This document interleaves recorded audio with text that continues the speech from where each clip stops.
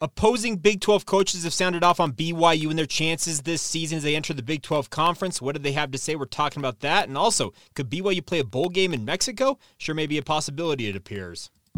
You are Locked On Cougars, your daily podcast on the BYU Cougars. Part of the Locked On Podcast Network. Your team every day.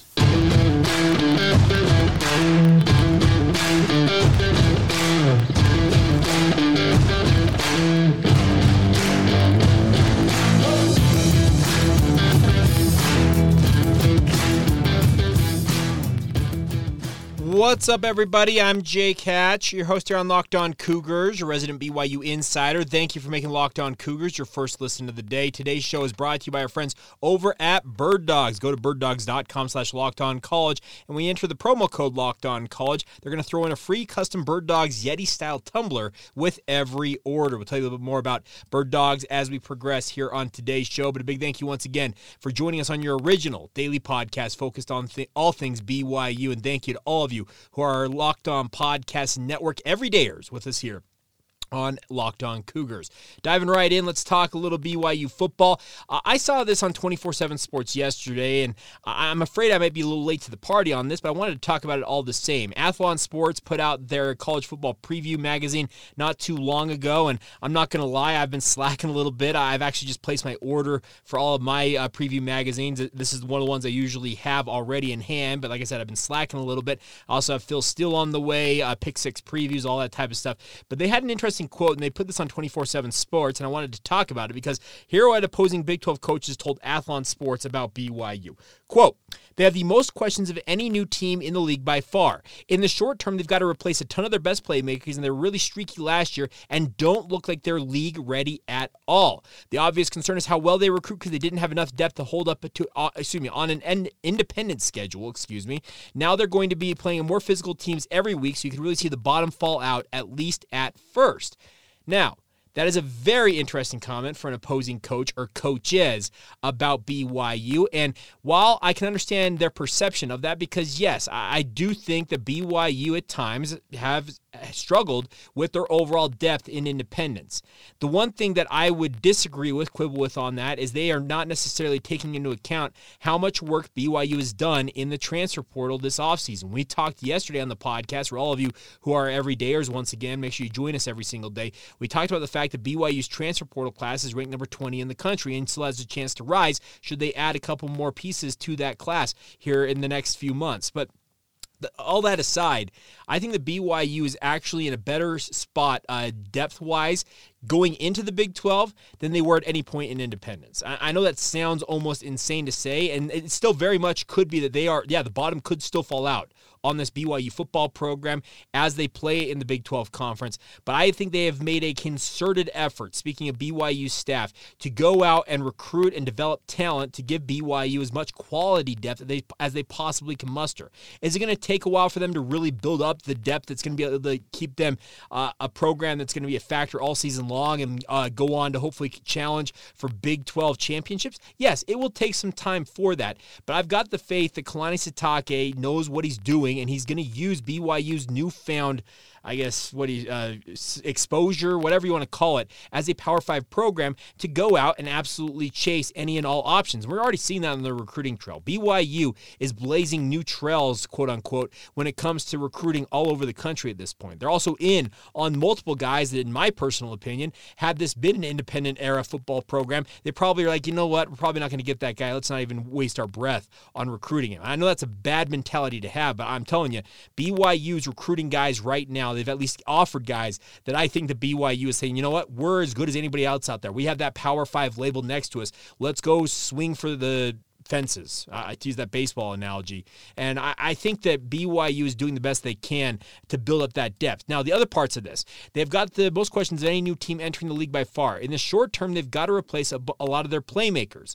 I agree with that because you lose Jaron Hall, you lose Puka Nacua. Christopher Brooks was pretty good. Tyler Algier the year before that left the BYU football program. You've had a lot of your offensive linemen who have been standouts over the past few seasons leave as well. Like, you've had a lot of talent, or quote-unquote talent drain coming out of BYU in the last couple of seasons. The nice part is I do think BYU has an underrated tool bag in terms of overall I'm trying to use an analogy I'm not necessarily prepared to use, but they have a nice set of tools I think they're going to be able to throw out there. I think that Isaac Rex is set to have a resurgent season for BYU this year. Last season, he played, 75% in my opinion. I think he could have a breakout year once again at tight end. Guys like Jackson Bowers and Ethan Erickson alongside him could make BYU's tight end unit elite once again. I think at wide receiver, you got a nice trio of Cody Epps, Keanu Hill, and obviously Chase Roberts, with guys like Darius Lassiter and Keelan Marion, who are very intent on making sure that their impact is felt in this BYU football program. At running back, everybody crows about Aiden Robbins' potential. He's a huge dude. He's legit 6'3", 230. He makes Christopher Brooks, who is already a big dude at running back, look small by comparison. He is a big dude. And I think that he'll be the lead guy at running back. We also bring in guys like Deion Smith. You already have guys on the roster at running back as well that I think BYU should be in a fairly good spot on that side of things. Now, obviously, quarterback play is going to be the key differentiator here for BYU.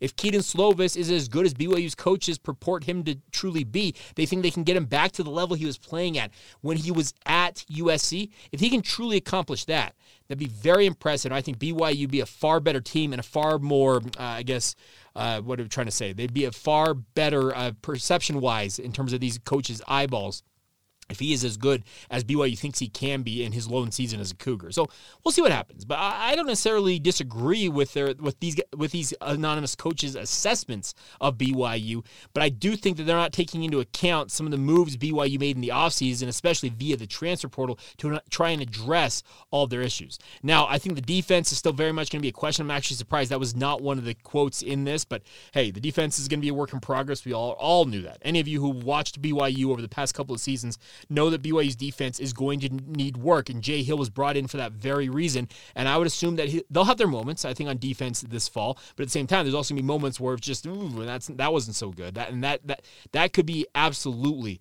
something that's an up and down thing week to week for BYU, but I like I said, I see where these coaches are coming from, but I disagree that BYU has got the most questions of any team coming into this conference. I'd actually give that nod to a Cincinnati with a brand new head coach who lost, by the way, a lot of the guys who contributed to that team that made the college football playoff over the past 2 years. Cincinnati's got huge question marks. Houston, they're all in all kinds of disarray, it feels like. It feels like UCF, in my opinion, is the best. If you were to ask me, if you're kind of like, okay, which one's the best, Jake? I'd say UCF is, but we'll see what happens. It'll be interesting to see how BYU goes and how the Athlon Sports Preview in 2024 refers to BYU based on their first season at the Power 5 level. All right, coming up here in just a minute, we're going to flip over, answer some more of the questions you guys sent in via our mailbag earlier this week. Some great questions. Also, Big 12 apparently mulling sending a bowl game south of the border. We'll talk about that, and we'll also talk about BYU making a trip to Stark Vegas and coming out on the losing end in 2017. All that still to come right here on Locked On Cougars. Now, a word on our friends over at Bird Dogs. I've talked about this. A number of you have made comments on YouTube, etc., saying you want to see me sport my Bird Dogs. I told my wife we need to find a way to put this on the show. I don't necessarily have a way to really film it, so we'll see what we can do. Maybe I'll upload a video from my iPhone and show you guys wearing my Bird Dogs at some point. But nonetheless, the best part is Bird Dogs stretch khaki shorts are designed to fit slimmer through the thigh and leg, giving you a truly sculpted look. Any of you want to have that sculpted look, Bird Dogs is for you. The best part is they do the exact same thing as Lululemon, but fit way better, and they fit way better than regular shorts that are made of a stiff, restricting cotton. I can speak directly to that because they sent me a couple of pairs, and they are as stretchy as any shorts that I truly have ever worn. The best part is they have invented a cloud knit fabric that just looks just like khaki, but stretches to get you that way slimmer fit without having to sacrifice all that movement. They also use anti-stink sweat-wicking fabric to keep you cool and dry all day long. The best part is they promise that you will love their shorts, and I'm not going to lie, I've really enjoyed the shorts I've had a chance to wear as well. So get over to birddogs.com and go to birddogs.com/lockedoncollege to check them out. Once you're there, use the promo code LOCKEDONCollege for a free Yeti-style tumbler with your order. You heard that right, a free tumbler. We got Bird Dogs etched onto the side of it. The best part is it's birddogs.com/lockedoncollege for that free Yeti-style tumbler. Use the promo code LOCKEDONCollege, and I guarantee you won't want to take your Bird Dogs off. We promise you. Thank you once again for making Locked On Cougars your first listen of the day. Thank you to all of you who are everydayers with us right here on the podcast. Coming up on tomorrow's podcast, we're going to have some comments from our new recruiting insider, Brian Smith, who is working with us on the Locked On Podcast Network. Maea Luiaki Smith is making an official visit to BYU this weekend. I had Brian evaluate his film. We'll have that for you guys on tomorrow's podcast, so stay tuned for that. We'll also get you ready for the weekend ahead in BYU sports. All right, on to other news real quick. Let's get to the mailbag segment of today's show, answering kind of the back half of questions I did not get to on yesterday's podcast, and we'll slalom through as many of these as we can today. If I don't get through all of them today, we'll even maybe push them to tomorrow and make it a full week affair, it feels like. But nonetheless, first question coming in here. Nick Chadwick, what sales pitch would you roll out for Reiner Swanson? He's a 4- or 3-star tight end out of Southern California. Most of you know that. He said BYU was in the lead, but after his visit to Texas, he says they are in the lead. He's an active LDS kid who is garnering national attention. What are the recruits that we need to ease the transition to the Big 12? Does A-Rod, Kalani, or Coach Clark make the final pitch? The final pitch will come from Kalani Sitake. When he makes a home visit to Reiner Swanson at some point during the upcoming season or on into bowl season territory ahead of the early signing window, Kalani Sitake will go in there just absolutely intent on making sure that Reiner Swanson at least considers BYU. Now, I did read that, yes, he said that Texas had kind of taken the lead. He said that BYU is probably his favorite going into his official visits. He's coming to BYU next week, and BYU will have a great opportunity on that official visit to make an impression on him. As you mentioned, he is an active young man in the LDS faith, the Church of Jesus Christ of Latter-day Saints, and he does have plans to go on a mission immediately after high school. This is a guy that BYU absolutely needs to be in on and trying to attract. I know he plays tight end, a premium position, it feels like, for BYU. Some people out there, you may think, well, BYU's got plenty of tight ends. You need as much talent as you possibly can. Reiner Swanson would be a fantastic pickup for BYU, and they absolutely should do everything within their power to bring him into the fold. Will it ultimately pan out that way? Only time will tell, because it's true. Nick is right. He is getting all kinds of attention from all over the country, but BYU will have as good of a fighting chance with a guy like Reiner Swanson as anybody, because simply due to the fact that he said that BYU was essentially in the lead going into his official visits. Texas may have showed him the glitz and glam of Austin. Well, BYU gets to show off Provo here pretty quick, and we'll see how things change after that. Next up, Dallin asks, with Aaron Roderick's success putting back-to-back quarterbacks in the NFL, how long do you think he will stay at BYU? It feels like if he can get Slovis drafted, then he will have a lot of big offers coming his way. And off the top of this thing, Dallin, I do agree that Aaron Roderick has got a rising star, a great profile that is building in the state of Utah. The one thing about this is I think Aaron is going to be harder to pry out of the state of Utah due to some family considerations than most coaches might be, because you're right. He is going to have no shortage. If he makes Keaton Slovis an NFL quarterback, you're going to have multiple Power 5 programs. They're going to be knocking on the door saying, how much money do you want? What can we do for you? I know that BYU will absolutely do everything within their power to keep him in Provo. Him and Kalani are really tight. He's really enjoyed his time at BYU, etc. And like I said, he's got some family situations that may keep him closer to home here in Utah, if at all possible. But you can guarantee that there are going to be overtures made to him. He is a rising star in the coaching profession. It wouldn't surprise me to see him get a head coaching opportunity at some point if this run continues for him. He is a great coach. He's a great man. He absolutely deserves all that attention, and we'll see what happens. I think that there will be offers coming his way. We'll see how serious he is about any of them down the road, Dallin. On to the next one. Casey Finlinson, with the transfer portal being such a valuable component to college sports now, and basketball and football in particular, do you see kids getting straight out of high school having less importance, especially for a school like BYU, where you usually don't see these high school kids for at least 2 years after they graduate? It's a great question, Casey. Appreciate your patronage. You listen. I know all of you, by the way. Big thanks to Nick Chadwick down. I know you guys are all regular listeners of the podcast. But Casey's point is well taken, because the transfer portal is essentially an immediate opportunity to upgrade talent and bring in impact players who are able to play right now. Obviously, high school guys that are going to go on missions are going to be gone for 2 years, but BYU still has to build that depth as much as possible. There may be programs out there who lean more heavily into the transfer portal to really do stopgap stuff to really bolster their lineups and maybe make that maybe the bigger part of their recruiting philosophy.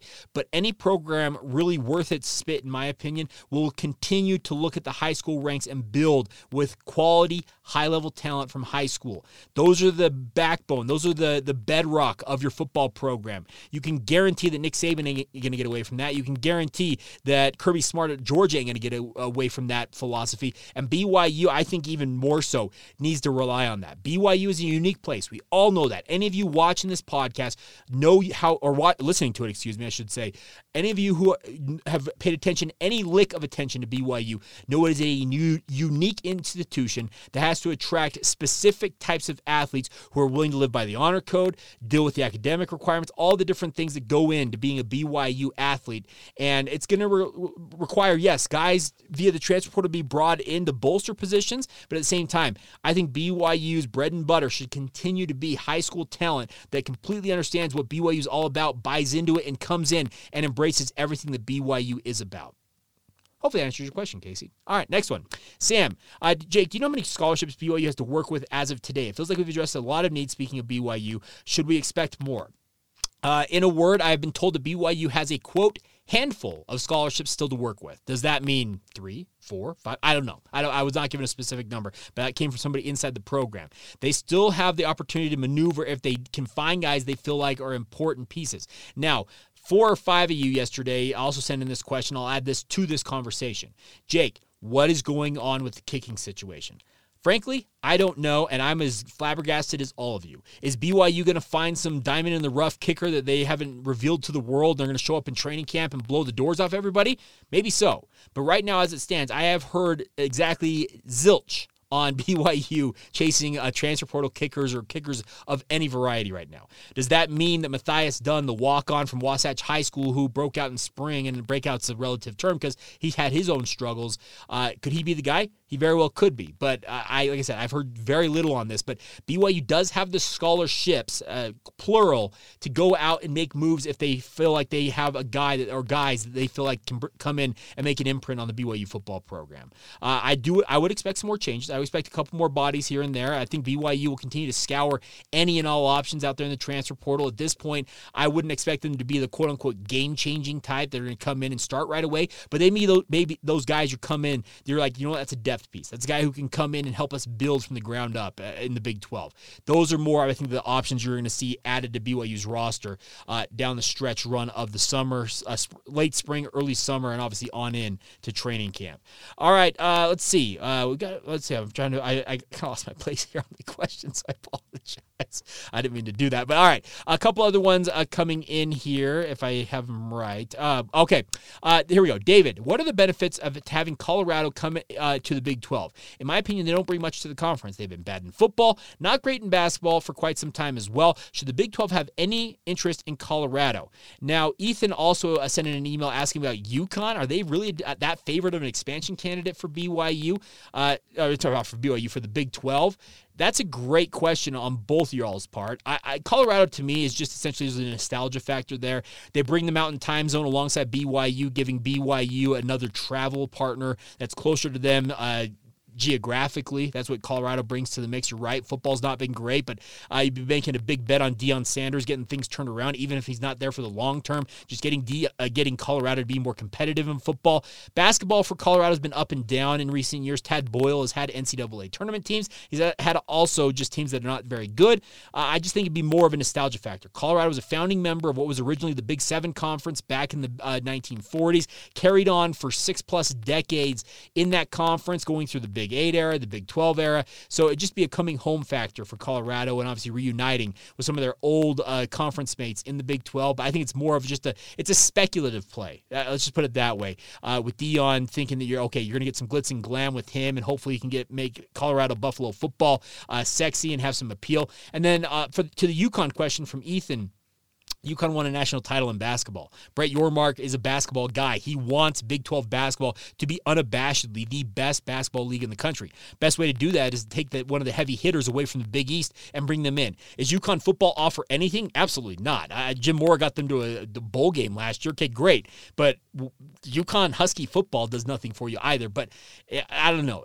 I think it's just they're moves that Brett Yormark seems to be thinking about in terms of just bolstering different parts of the conference. And as he said he wants to have a presence coast to coast. Now, Colorado doesn't offer the West Coast, but it gets you, like I said, a second team in the Mountain Time Zone. UConn kind of locks in the Northeast in a way for you if you're the Big 12. Like I said, that coast to coast comment fits in with that narrative, but either one of them, like I said, they're not really going to be like, oh, those are the heavy hitters. Those are what you want. That's not what they are. They're coming in to essentially just give you more options on the table in terms of media rights deals, footholds in different parts of the country. So it's just one of those weird things. All right, we'll finish up today's show with a couple of comments on what's going on. Pete Thamel reporting that the Big 12 potentially wants to play a bowl game south of the border. We'll talk about that. We'll also talk a little bit about what's happening in BYU track and field, how things are going in the national championships for BYU athletes out there, and also a quick look at another loss in 2017 for BYU as they make the trip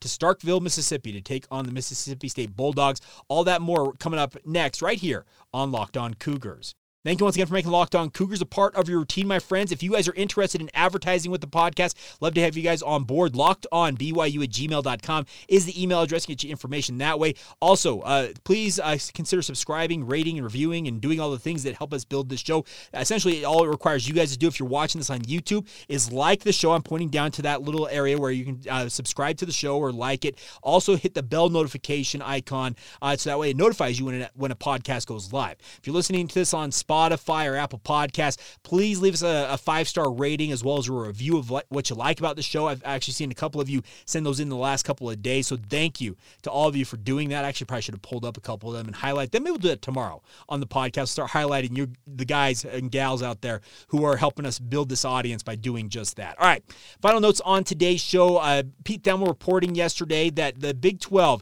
is exploring starting a bowl game in Monterrey, Mexico as a linchpin of the league's push into the country. That game would be in the postseason of 2026 and has been targeted to be played at BBVA Estadio down there in Monterrey, Mexico. It's a 53,000 seat stadium. It hosts a lot of soccer matches, etc., but it has had football there. There's a college program at one of the universities in Monterrey. It might be the University of Monterrey for all I know. I don't remember exactly the name. That has played football there. RSL, speaking of Real Salt Lake here along the Wasatch Front, actually played a match down there once upon a time that still had the football gridiron lines painted on it when they were playing on it. So I think it'd be really fun to have that. They've also said that both Kansas and Houston, two of the heavy hitters in basketball for the Big 12 Conference, have agreed to play each other in a regular season game in Mexico City in December of 2024. So a year from this winter, you can see those two heavy hitters playing down there in Mexico City. I think that is something that BYU should absolutely be calling up Brett Yormark saying, hey, we'll play down there. We've had actually a couple of you reach out via YouTube saying that you do live in Mexico and actually live in Monterrey. I think one of you did, if I recall. I think BYU would get a huge representation of BYU fans, or at least people who are members of the LDS faith there in Mexico. Like I've said before, outside of the United States of America, the country that has the most members on record in the world outside of the United States of America in the Church of Jesus Christ of Latter-day Saints is Mexico. More than 1 million members down there south of the border. So you can guarantee BYU be well represented, or at least have a good size representation of fans down there. I'm sure many of you that may have served missions in Mexico would love nothing more than to go back to your old mission stomping grounds while also watching BYU. I think this is a really a smart play for the Big 12, and having a bowl game down there be really cool to see. It'd actually be the second bowl game currently in existence after the Bahamas Bowl. There's been other bowl games. The International Bowl in Toronto for years existed until like 2010. There's a famous story about the Bacardi Bowl in Havana, Cuba, way back in the day, but I think this would be a fun play for the Big 12 if they can pull it off. Obviously, you'd have to have another conference that's willing to sign on to be your essentially your conference opposition in terms of playing in that game, but I think BYU should absolutely pursue that option if it is something that the Big 12 is willing to let them do both in football and basketball. All right, on to track and field updates. We have some All-Americans from the national championships. Congratulations to Cameron Bates, finishing in 8th place in the javelin with a 74.71 meter throw. He finishes in 8th place, gets a first-team All-American citation. Caleb Witzkin in the pole vault jumped 5.60 meters, finished in 6th place. Obviously, he's a first-team All-American in his own right, so congratulations to both of them. on that. Casey Klinger getting his first career outdoor first-team All-American honor and fourth outdoor All-American honor overall as he finished third in the 10,000 meters. Brandon Garnica got second-team All-American status after finishing 16th in that. So congratulations to both of them on those results last night. We'll update you more on how more of those go tomorrow. I'm just seeing this actually come across. The 4x400 relay semifinals actually surpassed this same squad's all-time BYU record set earlier this season. So congratulations to them on that record. Unfortunately, it was not good enough to advance in the tournament, but still a program record all the same. So congratulations to the track and field athletes participating in Austin, Texas in the championships. All right, final note on today's show is BYU's long, lengthy losing streak in 2017 continues as we look back at all 155 games in BYU football history. Today we talk about BYU making a trip to Stark Vegas, as I am fond of calling it, to face off against Mississippi State. Nick Fitzgerald was the quarterback for the Bulldogs, ended up torching BYU for 241 yards, 2 touchdowns. It did have 2 interceptions in this one. BYU just was not able to really get off the deck. Tanner Mangum finished up with 145 yards and 1 touchdown. Crazy enough, Braden El-Bakri was BYU's leading rusher in this game with just 20 yards. Yeah, Braden El-Bakri, 20 yards. Ula Tolotau, 15. BYU's a team, just 29 yards total down there in the loss. They ended up losing 35-10. Mississippi State scored in every quarter, having 7 in 3 quarters and 14 in the second. So tough loss for BYU, and this loss pushed them to the brink. They were 1-6. Things were not going well, obviously, for BYU, but they obviously, if they wanted to make a bowl game and keep their bowl streak alive, they needed to get things going. But we would find out the following week, once again, that BYU was going to essentially punch their ticket to a bowlless season, and we'll talk about a disappointing loss against Eastern Carolina tomorrow. And by the way, the Eastern Carolina one, I got some thoughts on, because I was working on most of these games. I actually worked on all of them in different capacities for the KSL Sports Zone, where I still work today. But that East Carolina game, I've got a really interesting story about that game in particular, and we'll talk about that on tomorrow's podcast. All right, there you go. So there you guys are. You guys are up to speed on everything that we have for you guys here on this Thursday. Hope you all are doing well. A big thank you to all of you for your support of the podcast. As always, cannot thank you guys enough for continuing to download, rate, review, watch the show, listen to the show. Just all of your guys' support means the world to us. I put this out on social media earlier this week, actually yesterday, it was on Tuesday. BYU fans, you guys have made us top 10 in both the YouTube views, I guess, is what we track on our Locked On College channel, as well as overall podcast listens. We've actually been top 10 in podcast listens since they started doing those rankings. It's been a few years since they started doing that. But in terms of the YouTube views, we had never been inside the top 10. And the nice part is we are finally inside of that, and well inside. I think we're number 6, if I recall correctly, or number 7. So that's a credit to all of you. So thank you. Truthfully, thank you to all of you. You guys make this go. I can sit here and blather on for days, months, weeks, years like I have, but you guys are the ones that come back time and time again, and I cannot thank you guys enough once again for the support of the podcast. So once again, thank you for making us your first listen of the day. Thank you to all of you who are everydayers with us here on Locked On Cougars, and we will talk to you guys again tomorrow. This has once again been the Locked On Cougars podcast. See ya.